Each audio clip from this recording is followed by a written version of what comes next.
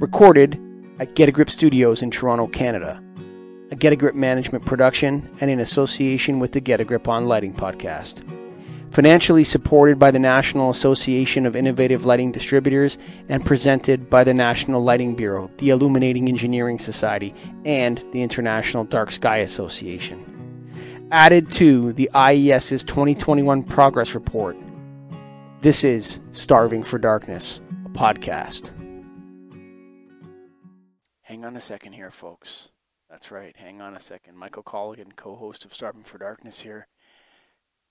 Just to tell you real quick before we get into the conversation, which is super important for you to hear, that you need to go to KeystoneTech.com. That's KeystoneTech.com, especially if you're a contractor or a distributor, Greg Eric.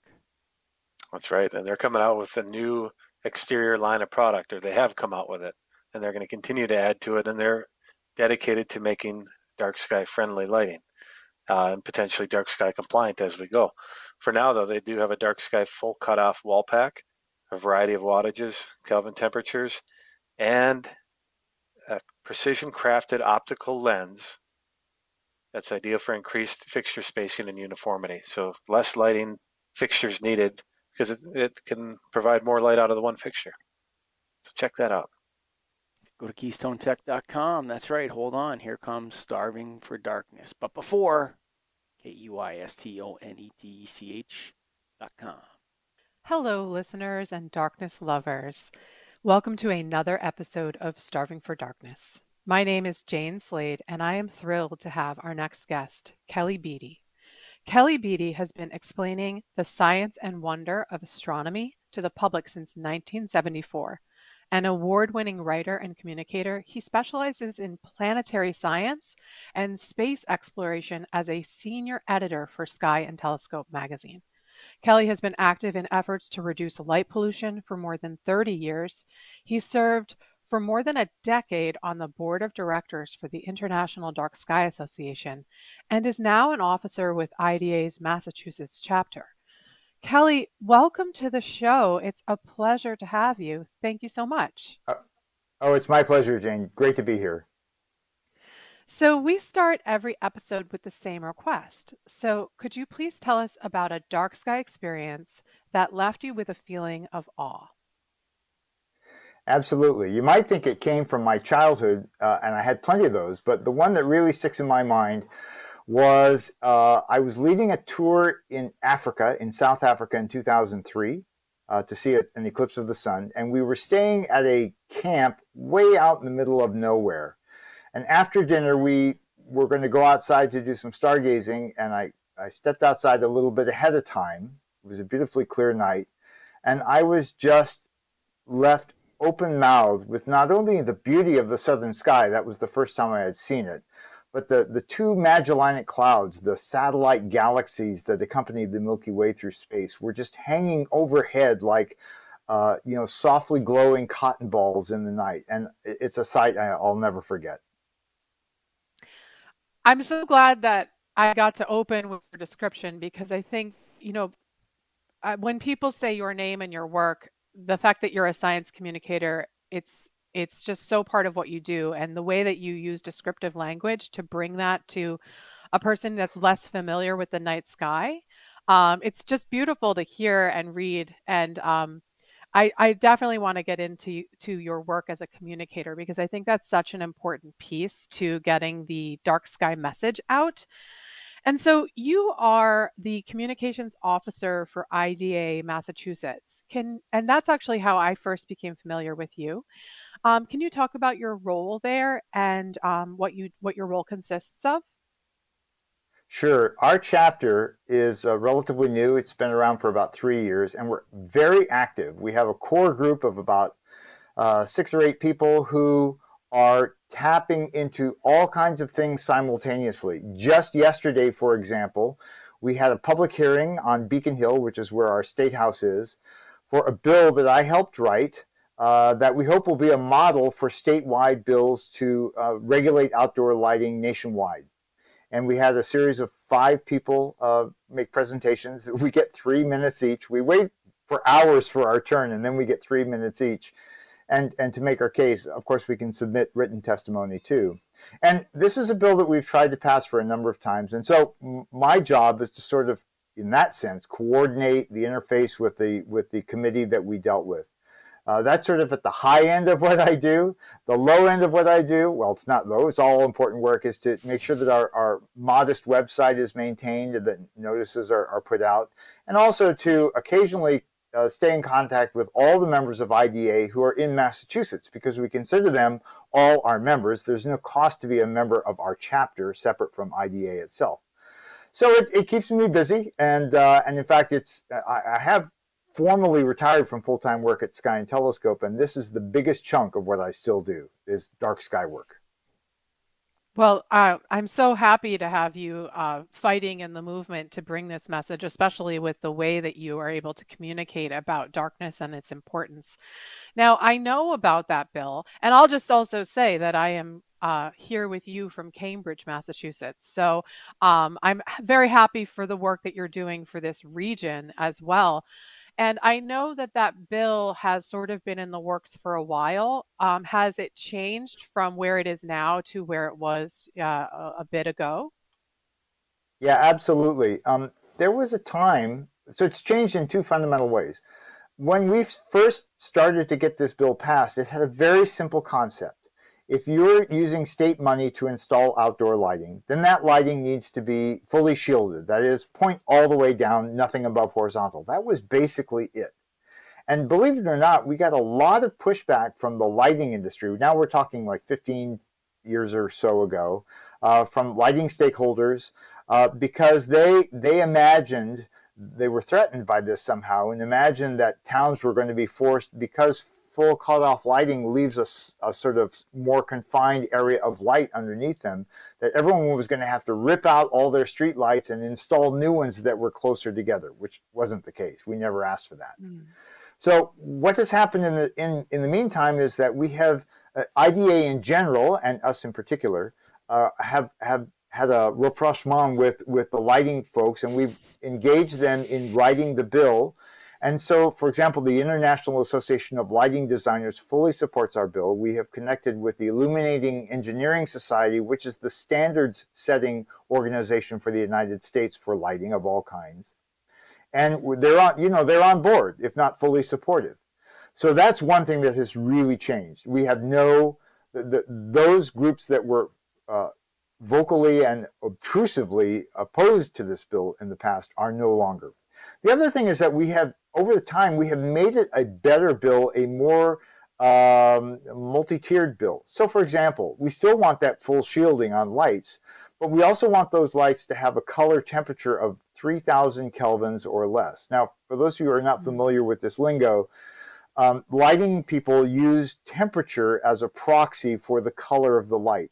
The higher that temperature, the bluer the light, or the more blue in that light. So we want to push the temperature down to reduce the blue light as much as possible. And I'm sure we'll get into this. Blue light at night is just a boogeyman in all kinds of ways, from the standpoint of creating sky glow and blotting out stars, interrupting circadian cycles for insects and nocturnal animals, and for humans, it affects us as well.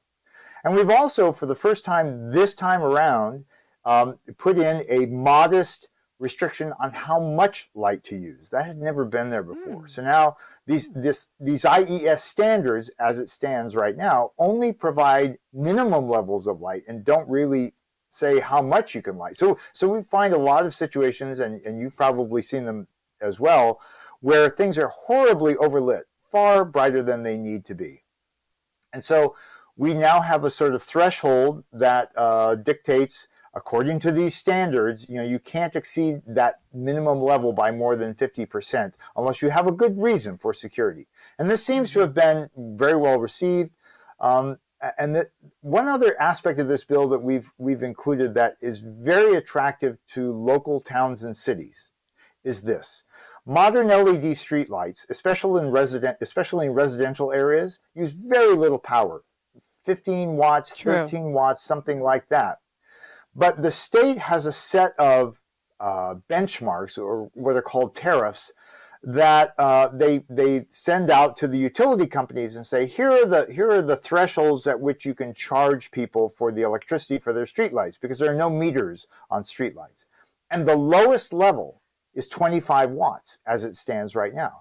So as a town, I might have thousands of streetlights that are only using 13 watts, but I'm getting charged for 25 watts of electricity for each one of those. So if our bill passes, there will have to be a new lower wattage tariff, and that will actually immediately start saving towns money. And that's very appealing to municipal governments that we've talked to. Well, that sounds like a much more honest approach to the energy argument as well, because then people can actually save and reduce light and reduce energy all at the same time. I know that so much of how we landed here is through energy efficiency, which is weird, but essentially it became a scramble to get more lumens per watt, more light per energy unit, so that appeared better on paper, but then we were splashing light everywhere unnecessarily. And so it looked energy efficient while we were only getting brighter. So I love that you're kind of trying to tie it back to actually achieve energy savings, money savings, and less light in a more honest approach. That's wonderful. And I did want to get into this because it sounds like I love that you use the word rapprochement, because this was my hard hitting question for you, which is that, traditionally I've often said, but the IDA knows darkness and the IES knows lighting.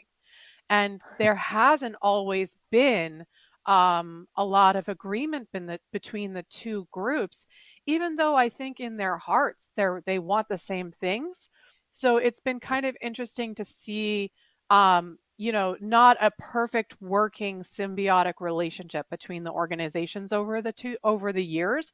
So I just wanted to get your take on that relationship as it has evolved over the years, and where we are, what we can do better, what has been doing better so far. That's a great question. And actually, to answer it, we need to go way back to the origins of the IDA, which was formed in 1988 by a professional astronomer, Dr. David Crawford, and Dr. Tim Hunter, who's an amateur astronomer.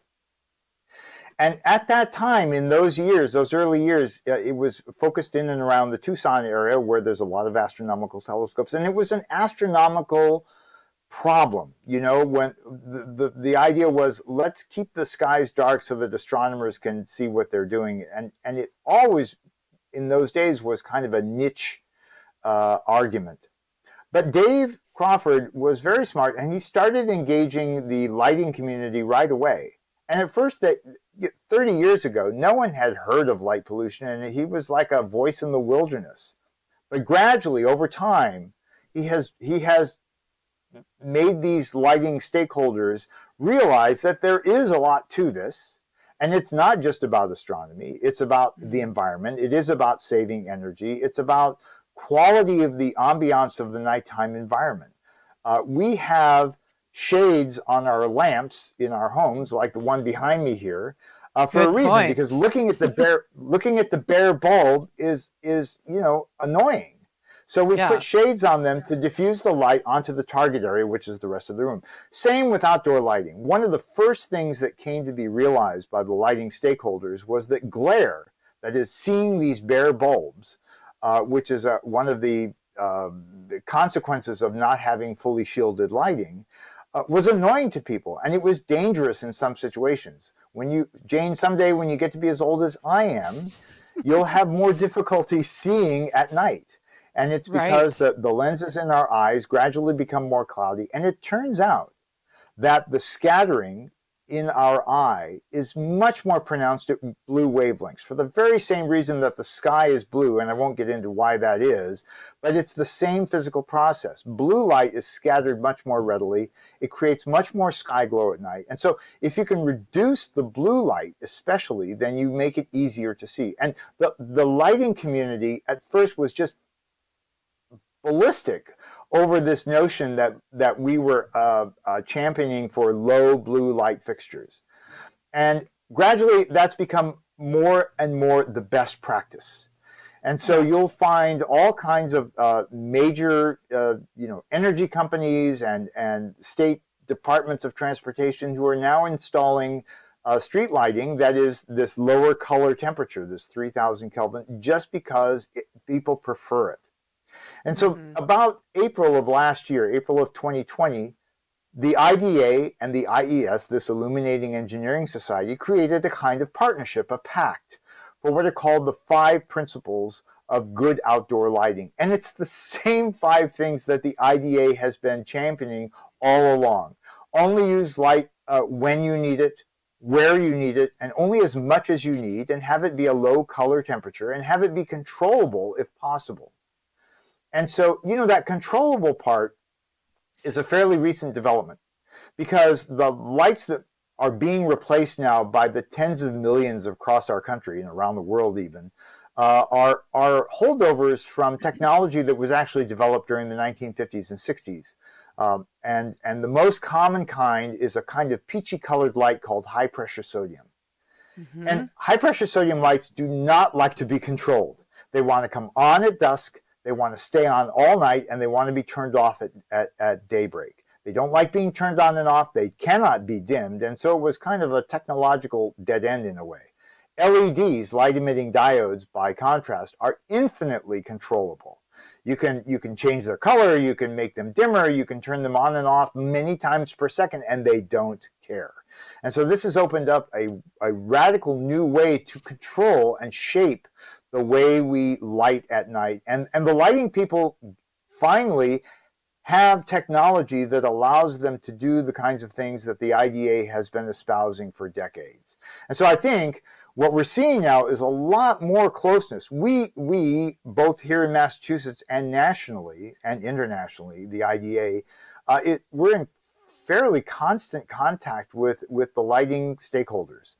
We go to the IES's meetings and to the roadway lighting meetings, and they come to our meetings, and we have speakers in each other's camps. So I think there is a partnership and a growing trust between each other, and I think a lot of that is actually rooted back in Dave Crawford, who turns out was right all along, and it's taken decades for the lighting people to embrace that. Yeah, I don't fault your critique of the lighting industry because I would also, coming from the lighting industry, argue that we are not going fast enough, and that more needs to be done. And sometimes I really scratch my head at the lack of movement in the right direction from my own industry. So I don't fault you there. I do remember sitting in on a IDA chapter meeting with you and being like, are they going to hate me because I'm in the lighting industry?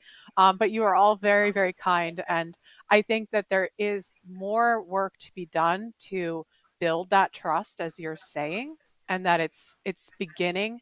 And it's really nice to see and hear the arc of where we started from and where we are now, because it's vastly improved. I love what you're saying about controllability, because I actually argue in my work that controls supersede dark sky compliant lighting as a tool, because there's nothing better than off, and we are leaving lights on unnecessarily through the night. And, for whatever reason, dark sky lighting is not used ubiquitously, even now when people have the choice.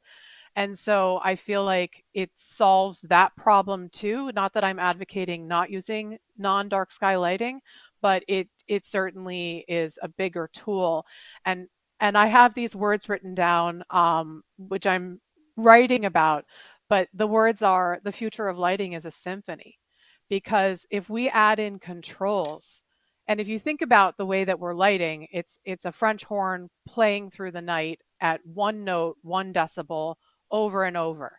We're not taking any craft to when we turn lights on, when we turn them off, how we dim them. What we can also change color in the middle of an installation too. So this could be, every instrument of color and light that we could use in this symphony that we're simply not. And controls gives us that access to adaptive lighting, which could be so beautiful and wonderful, and it could really bring such a craft to how we implement lighting. So for me, I think controls are going to be a really, really important part. And I really believe that no lighting installation outside should be installed without controls. I think that it's irresponsible not to. You're absolutely right, Jane. And let me reach over here and get a prop. We need to sort of think of outdoor lighting in two broad categories. One is street lighting, and the other is what we call area lighting, parking lots and sides of buildings and walkways and stuff like that. The street lights, I think, are embracing the notion of controls a lot more quickly. And for those who have a street light anywhere nearby them, that you want to go outside and look for one of these, which is on top of your street light. It's like roughly the size of a hockey puck, and there's a little sensor in there. You can see it and see the window for it, which points north, by the way, so the sun doesn't shine in it. And this is a holdover from this ancient technology from the 50s and 60s, where the lights are told to turn on when it gets dark and stay on all night and turn off at dawn. What LEDs can certainly still use these, but they can easily be replaced by one of two kinds of sensors instead of this like all or nothing thing. One is a sensor that just has passive electronics in it that will automatically turn down the LED or turn it off halfway through the night. So from like 1 a.m. till dawn, when there's very little traffic and people are not walking around all that much and there's really not as much need. The other kind of sensor that can be applied is a networked sensor, so that it's like a little Wi-Fi receiver on each streetlight with its own individual ID or IP address. And so in Cambridge, for example, I think that the entire city's streetlight system is controlled by computer. And so if Mrs. Smith down on the end of Elm Street thinks that her light is too bright, then somebody in the Department of Public Works can call up that particular light and have it turned down, to her liking, consistent with being safe and such. And this is really important for a couple of different ways. First of all, there is the control, but also the computer knows exactly how much electricity the entire system has used. And so in terms of paying the utility, you're only going to have to pay for what you've actually used, as opposed to an estimate, which is the way it's mostly done now. Now, on the area lighting side, and Jane, I'm not sure what kind of design, your lighting design you do mostly, but in area lighting, I think that is an area. What? Mostly is it area lighting? Exterior street lighting, area lighting. So right in this domain. Okay. Yes. Mm-hmm. I think you'd agree that companies in lighting, commercial companies that in lighting their properties and parking lots, have been less receptive, or at least slower to embrace, shall we say, active controls, because there is this fear of liability. I have not run this to earth, so this is just my own anecdotal, what I've heard from people. I don't claim it's true, but I've heard that some especially like smaller companies, corporations, are told by their insurance companies that they must light their property, including their parking lot, all night, or they will be subject to lawsuit. I have seen situations where towns have removed a street light on a curve or something like that, and then an accident occurs there, and they are sued because there used to be a street light and now there isn't, as if the driver was counting on that street light being there to make the turn or whatever. So I think the challenge for us who are trying to fight the good fight will be our next great threshold, I think, is engaging the insurance companies, casualty and property insurance companies of the state, region, world, whatever, to find out what they need and and are they carrying over an old school thinking. And it's absolutely true that people feel safer when there's more light around. Yes. And I think that's what's driving all this. But as you know, studies have shown that they are not actually safer with more lighting, and that having less lighting, or in some cases no lighting, doesn't make you unsafe. I'll take a residential street, for example. I live in a little beautiful little town called Chelmsford. I live in a residential area. We have no sidewalks. We just have the street. We have street lights on that street, but there's no conflict zone. You know, there aren't people crossing. There are not crosswalks or anything like that. And so the speed limit's only 25 miles an hour. When I'm driving at night, no matter what the conditions, my headlights on my car easily give me enough visibility all by themselves to be able to stop for any reason at 25 miles an hour. It could be, you know, a kid playing kickball at 4 in the morning. Okay, fine. You know, I can deal with that. And so a lot of the rationale for having street lights in lots of different settings and area lights in lots of different settings is not borne out by the actual safety aspects. And I think that's the next great battle for us. I love that you brought up liability, and I've written about it that it is driving this fear of being sued.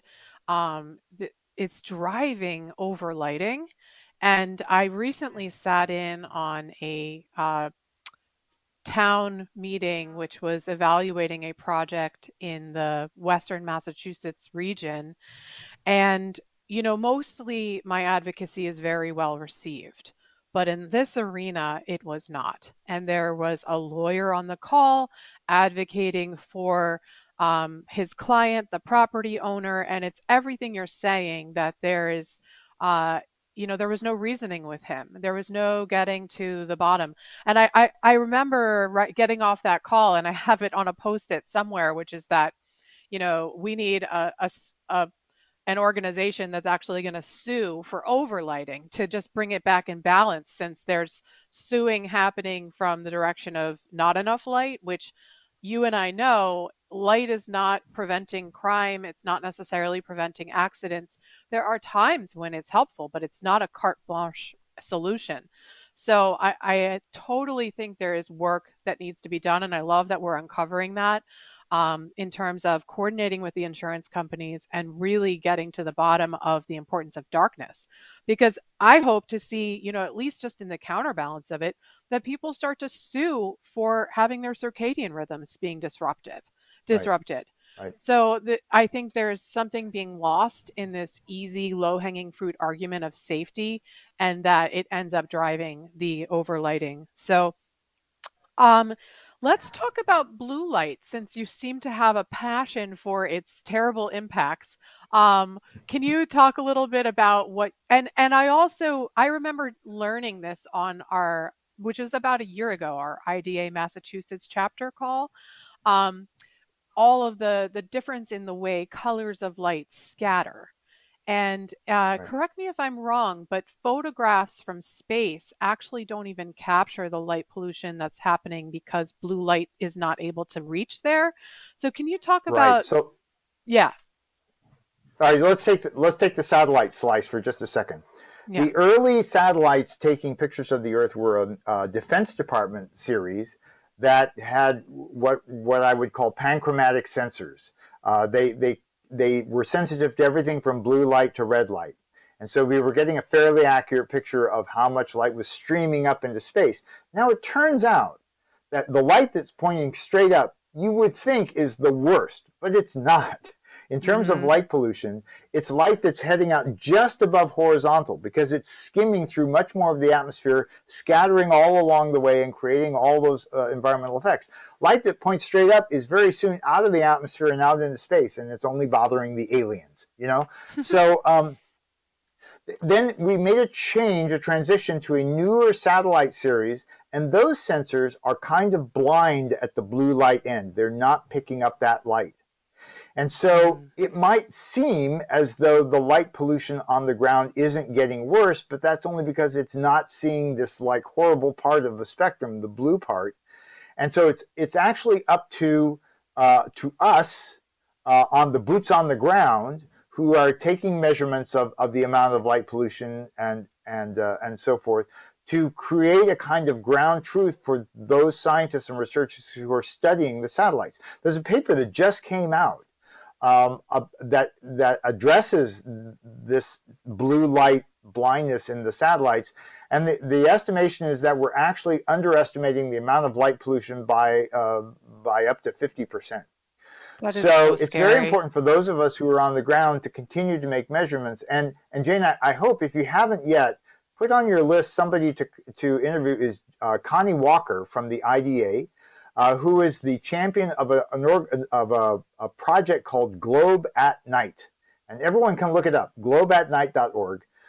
It's a citizen science effort to gauge how dark your sky is. And you don't need any equipment and you don't need any experience. It was originally designed to be used with school children as a kind of classroom activity, but it turns out to be great for assessing, for us, everyday people all around the world, to assess how dark our sky is. Is it getting worse? So the blue light at night is I've kind of alluded to this. It scatters more readily. It creates more glare in the human eye, and most importantly, it disrupts the circadian cycles of both plants, animals, and humans. And here's how it works. Some of us are old enough to remember that we used to have on our porches in the summertime a yellow light called a bug light, because bugs were attracted to white light, a white incandescent bulb, which has some blue in it, but they seem not to be attracted to a yellow light, which has no blue in it. And so the point is, bugs like blue light and will be attracted to it. And it disrupts they're little things, right? It doesn't take much to disrupt the nighttime activity of a bug.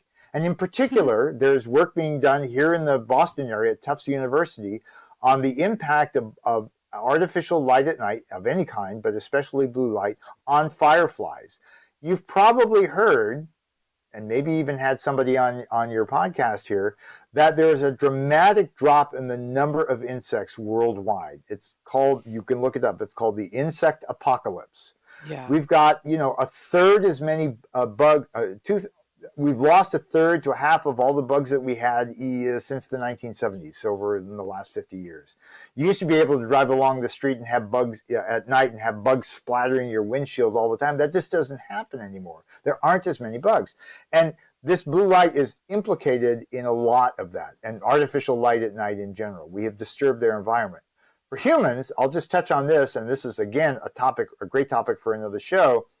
About 15 years ago, we discovered that there's another sensor in our eye that has nothing to do with vision. It's a trigger that's hardwired to the pineal gland in our brain, specifically sensitive to blue light. And that trigger says to our brain, when it gets dark, it's time to make melatonin. And so the pineal gland secretes this melatonin, which has all kinds of effects on our body, on our well-being. People have taken melatonin to help them sleep. It's been shown to be an effective barrier to the growth of cancers in mice. And so we are, this trigger is very important. It's triggered by blue light. So and it's not just like street lights or stuff like that. If you're watching if you're streaming videos at 2 a.m.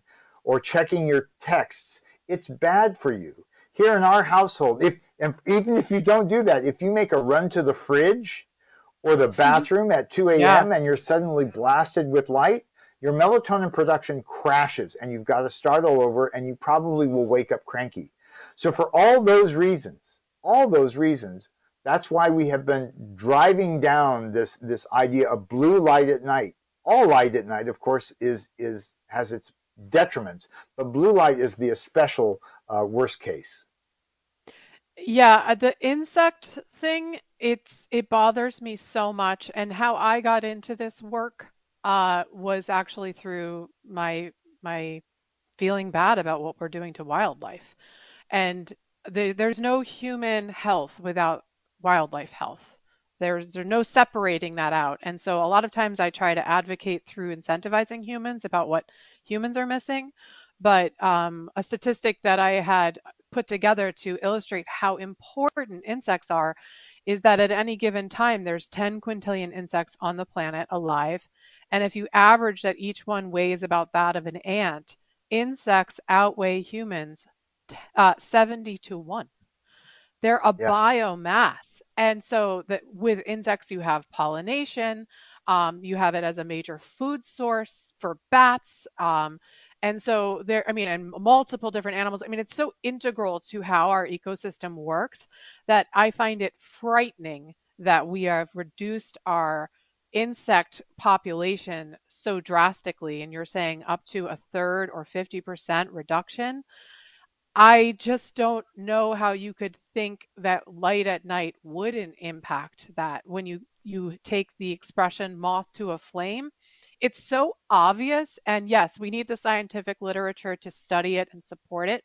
But I just want to jump ahead here and say that I don't think there's anything more impactful than light at night on this problem, because if you're saying this has occurred from the 1970s, well, that's when we started to see a lot more light pop up. And it's Right. probably only so it's directly correlating there in my momentary science. But I just that I find that really scary when you think about the importance of insects in the whole network of living things on the planet. So I that's fascinating to hear about blue light and your take on what it is actually doing to our environment. So I actually like yeah, to just take a minute to tell you an anecdote of a success story here in Massachusetts. great. The Yeah. Massachusetts Department of Transportation was going to relight the intersection of an interstate and a major state highway in south of Boston in the Canton area. And that turns out to abut the Blue Hills Reservation, which is the largest area of conservation land in the greater Boston area. And it's environmentally sensitive. It's not like we have endangered species there, but it's environmentally sensitive. And it turns out that the Mass Department of Transportation had not done the correct due diligence in terms of an environmental assessment. Well, somebody from MassDOT, a mole, contacted me, and I got in touch with the Friends of Blue Hill, and we mounted a campaign against this lighting plan. And to its credit, MassDOT, the Department of Transportation, made changes to the lighting plan. They changed the color temperature of what they were planning to install from 4,000 K, we've mentioned this before, to 2,700 K. Mm-hmm. They removed some of the giant towers that they were planning to install, so that the Blue Hills Reservation would be as dark as possible, even given this relighting. So your notion of, like a class action environmental lawsuit is not too far fetched. And especially when you start talking about pollinators and the critical role that they play in food production, like apple trees and whatever it might be, I think there's a pathway there in some extreme situations. I agree. And Mass DOT is a very thoughtful organization, and I'm happy to see I've written for their newsletter, and so I'm happy to see that there's been some success stories, and I hope to see more attending to the importance of light in our natural environment. So I think there's a lot of starting in that direction, and it's nice to hear of a project that was really successful. I've hiked that area, the Blue Hills area. It's very beautiful. And you're right, it is a massive area of land that is protected right in the Boston area. So I'm happy to see that you made an actual difference. Now, I want to get into your work as an astronomer. And so since 1974, you have been a contributor, senior editor, and major influence at Sky and Telescope magazine. And I just want to say for our listeners that Sky and Telescope actually published the Bortle scale. An amateur astronomer, John Bortle, published the Bortle scale in 20 years ago, so 2001. Right. And I recently reached out to you about that because I was actually trying to assess how do we measure darkness? And what I came away, and thank you so much for being a resource to me as I was writing that article. That article is entitled Darkness as a Beacon. And I was trying to assess, how do we measure darkness as a starting point? And what you were able to help me realize, because it's hard to look for something that doesn't exist, is that the lighting industry doesn't really have any great measurement of darkness as a starting point. We measure light all the time, and we can tell you there's not Right. much light, but we're not starting our thinking from that place. So thank you for being a resource to me through that article writing. And Always a pleasure. also, and also for being part of allowing that darkness scale of the Bortle scale come to life by being born in your magazine, which is one of the few ways that we actually do measure darkness in the lighting industry. So, can you talk about your role and your work at Sky and Telescope throughout the years? I'd love to hear your stories of your work. Sure. It's funny. As you mentioned at the top, my scientific training and background is in planetary science and space exploration. Fairly technical, high end stuff. And I've loved doing that. I wanted to be an astronomer when I was growing up. I went to Caltech, majored in astronomy, and was in grave danger of flunking out unless I shifted gears. So my degree is actually in geology, but it carried with me. And so somewhere along the line, I'm trying to remember exactly when it was, I started being the staff editor who covered the light pollution issue and covered the early days of the IDA. And we had Dave Crawford and Tim Hunter write some articles for Sky and Telescope. And I just became more and more drawn into this. And of course, my childhood experience with darkness was like many people. I grew up in a rural part of Central California, and I would go out at night and bang, the Milky Way was just there. It was my constant companion. And now that's rarely the case. And so I've been an observer, an amateur observer of the night sky, virtually my entire life.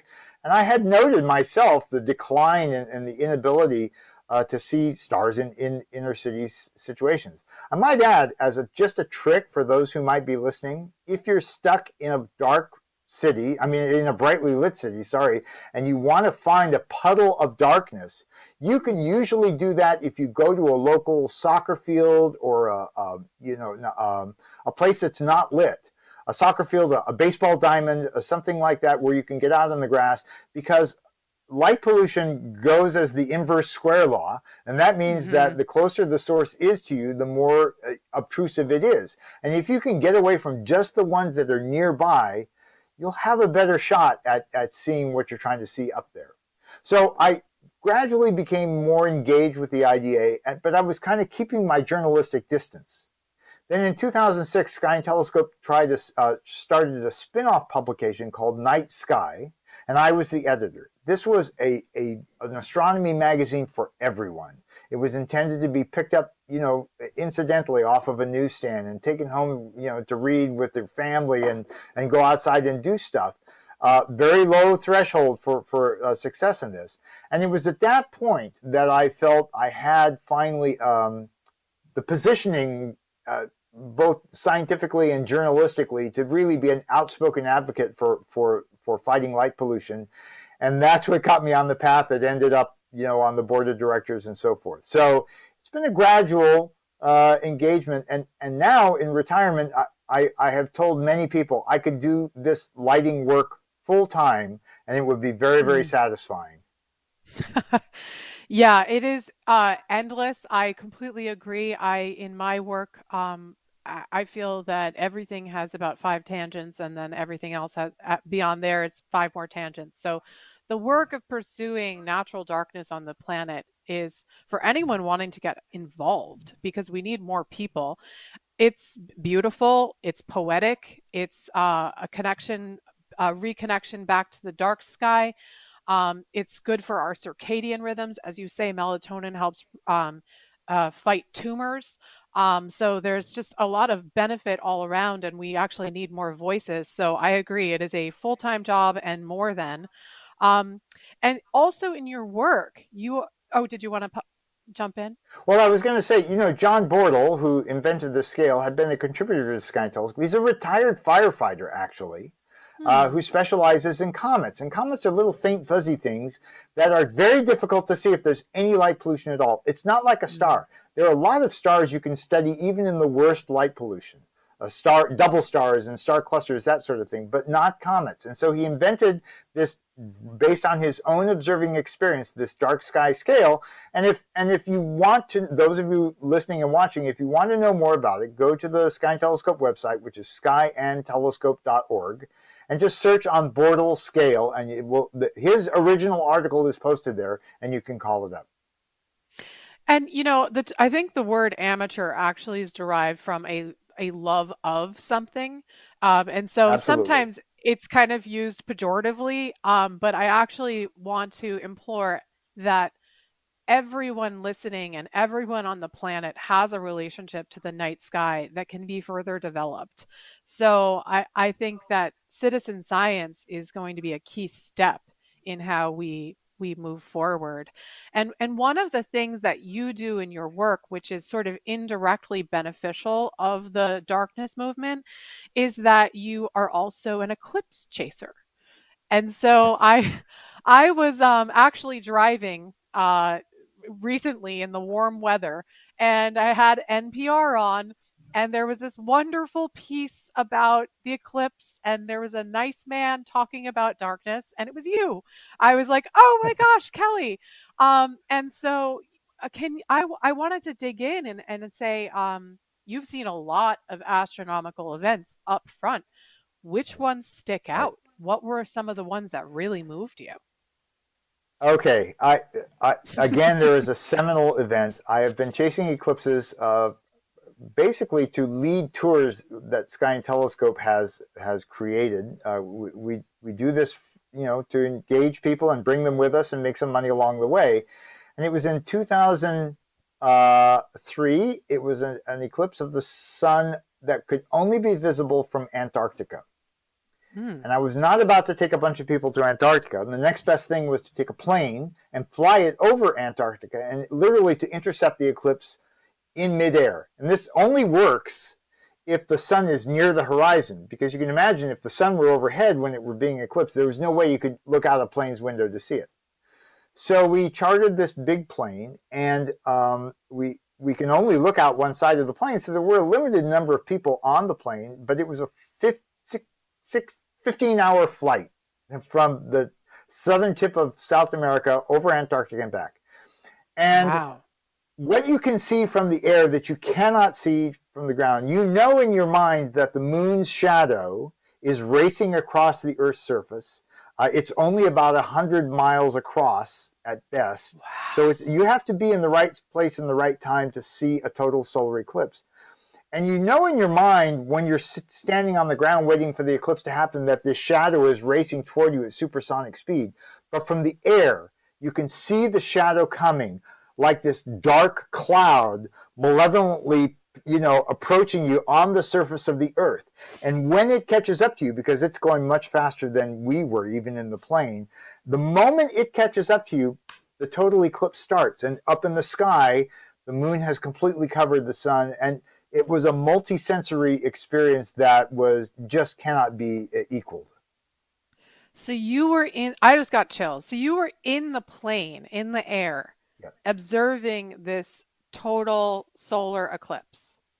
Right. And so did it Right. immediately turn to darkness? Did it feel like nighttime? Oh yeah. Oh, it's people say, "Oh, well, you have to look through a plane window." Well, yes, that's about the only inconvenience. The upsides are many. One is you're at 35 to 40,000 feet. You're above most of the Earth's atmosphere. The sky is much darker. When the moon covers the sun, its corona, the atmosphere, Mm. stands out much more prominently. It's kind of an electric white. You can see more of it because the contrast is better. You can see more stars and planets in the sky because the sky is generally darker, and it is a fantastic way. I've now seen 4 total solar eclipses from a plane. 3 from a ship. That's another interesting way to do it. I've got one coming up this December off the coast of South America on a ship. The weather prospects are not good, but we're going anyway. And then, of course, on the ground. And the thing about total solar eclipses, I know most people saw their first one, and maybe their only one, in 2017, when there was a Hmm. total eclipse that went across the United States. We had the front row seats, coast to coast, and the weather was really good that day, so most everybody got to see it. And we have this saying in the eclipse biz that when you see a total solar eclipse for the first time, Jane, did you get a chance to see it? I'm just curious. I was driving and it was not, no. The answer is a wholehearted Oh, no. I did not get to see okay. it. So if and when you get to see your first one, which could be in 2024 because there's another eclipse crossing the US, often we say anecdotally, the first 4 words out of somebody's mouth are, when's the next one? Because it becomes very habit forming. And, Wow. and there are people on this planet who have seen, I'm thinking particularly of Jay Pasakoff, a professor of astronomy at Williams College, who is a solar astronomer, who has seen, 50 solar eclipses. And he Wow. goes to great pains not to miss any of them, which is why he was on that flight with us in June. And so there are these people who must see every solar eclipse. So, what was the energy like there on the flight? And the reason I ask is because I think that darkness creates a shared vulnerability. And so, would you say that the band of you that was experiencing this together felt a bond emerge from sharing that experience? And what was it like when when you flew right into the path of the eclipse? Right. It is definitely an exhilarating moment in your life. And in terms of expressing that, people do it in different ways. Some people are just sitting there in stunned silence, maybe even crying. It's as close to a religious experience, a spiritual experience as you're likely to get. Other people are extremely happy and shouting, and we always have a champagne toast or some kind of toast on the plane immediately after the eclipse is over because people want to party. They're in a very good mood. And your point about bonding Hmm. is absolutely true, especially in a case like that. We had this giant plane and there were only about 70 of us total. Um, some of the people with us, by the way, was a polar survival team from the Chilean armed forces in case we had to land Wow. on Antarctica in the case of a problem. But it was a sharing moment too. Everybody wanted to make sure that everybody else on that plane got to see it. So even though people had paid like $8,000 for a window to look out of, they were very eager to make sure the flight attendants got a peek and the pilots Hmm. got a peek, and so that it became a communal a group experience as opposed to an individual one. Yeah, I love that it was something. I mean, that's a lot of money to pay for a seat, but that it's something that you want to share, and that also we're always talking about the addictive nature of light and light addiction and how we're not just that light pollution is covering up the sky, but that we're addicted to our phones and these devices that are um, perpetually giving us light-driven information and giving us dopamine kicks. And so on the other side of that, it's really, really nice to see that darkness potentially could be addictive, that people could actually want to have more of that experience. Yeah, you mentioned NPR, and many years ago now, back when NPR was doing little contributed pieces on all things considered, I took a crew from Vermont Public Radio to Stellafane, which is the oldest organized group star party ever. It's been going on since the 1920s. It takes place in Springfield, Vermont. And I took it was just audio. So I took an audio engineer with me in the darkness, the deep dark of Mhm. Stellafane, and we walked from telescope to telescope and listened to the gasps and the oohs and the ahs of people looking at things that they can't see in the city. They go to Mhm. this place because it is dark. And I should mention here that the International Dark Sky Association has a certification program called the International Dark Sky Places.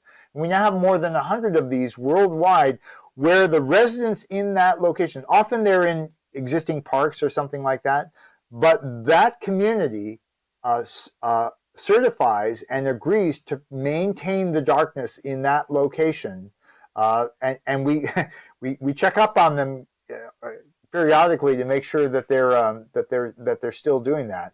The woman running that is named Ashley Wilson. I think she'd be a great Yes, guest for you. she was just a guest. We just had her on the show. Ah, Yep, there you go. yep. Yeah, I am so pleased to know that this darkness, these dark places, our dark sky places are burgeoning. And I do think, and what a wonderful way to convey that to people because people don't know what they're missing. We're so focused on light-driven information that it feels like a deprivation to even think about not having that as being the stimulation. And so with darkness, actually there's so much stimulation there that we have forgotten about. So I think that's a wonderful way to capture that by actually just capturing the oohs and ahs, and trying to convey that. So Yeah, I want to mention in passing that the National Park Service has been really on the forefront of this notion of preserving darkness that you're talking about. 20 years ago, they dispatched a team of amateur astronomers to calibrate how dark the skies were over various national parks. And the Park Service in general has been pushing to return the nighttime environment in the parks to its pristine state, because that is half of the experience. The night experience is half of the, a complement to the daytime experience. And so you'll find now that many national parks not only have fixed all their lighting to be dark sky compliant, but they have extensive night sky programs. And so if you're out on the road visiting a park, check in that. yeah, that's a great suggestion. So you mentioned that you're retired, but that the work is endless. So, and that you're probably working on some really wonderful projects with Sky and Telescope, you sort of mentioned. So what's on the horizon for your work? What do you hope to see in the next 5 years for this movement? And yeah, what's coming up for you? So for the movement, um, this bill that we're pushing in the Massachusetts legislature is important. There are a lot of people who don't like regulation, but in my experience in talking to lighting stakeholders, and you as well, I'm sure, to town municipal officials, for example, they don't have lighting people on their staffs, and yet they go and invest hundreds of thousands of dollars to replace their street lights, and they really have no idea what they're doing. It's true. They talk to the people in the next town or whatever it might be. And so what I have seen is that a lot of lighting decisions get made that are really poor ones, awful lights, overlighting, Hmm. wrong color temperature, no controls whatsoever, not because they intended to do that, but because they didn't know any better. And so I Yeah. guess my goal for the next 5 years, for me and the others who are in this game, is to try to make ourselves available as much as we can, and try to find out ahead of time when an installation is going in on whatever scale, because as you know, it's a lot easier to put in the right lights to begin with than to have to yank them out and replace them. And that has happened in some cities. Phoenix and Seattle and Davis, California come to mind as cities that installed streetlights, LED streetlights, and because of citizen complaints had to rip them out and put in new ones. That is not the optimum way to do this. So Mm-mm. if we can have enough ears to the rail to let us know, those of us who are activists, to let us know when something is happening, then we can become an educational resource for these decision makers and ultimately get the right lights installed to begin with. That's my goal for the next 5 years. As for me personally, I want to work less and enjoy my life and my garden more. My wife and I are dead set on getting back to traveling. We just got back from a fantastic week in Arizona. I'm sorry, not Arizona, Alaska. Same, Oh, wow. very, very different states, let me tell you. Alaska was Yeah. fantastic. We're going out to California. We're going to go on this trip at the end of the year to hopefully set foot on Antarctica. We got a bucket list planned, and we're checking them off little by little. That's amazing. And is the dark sky coming into the your trips and in what you see, and yeah, is that coming in?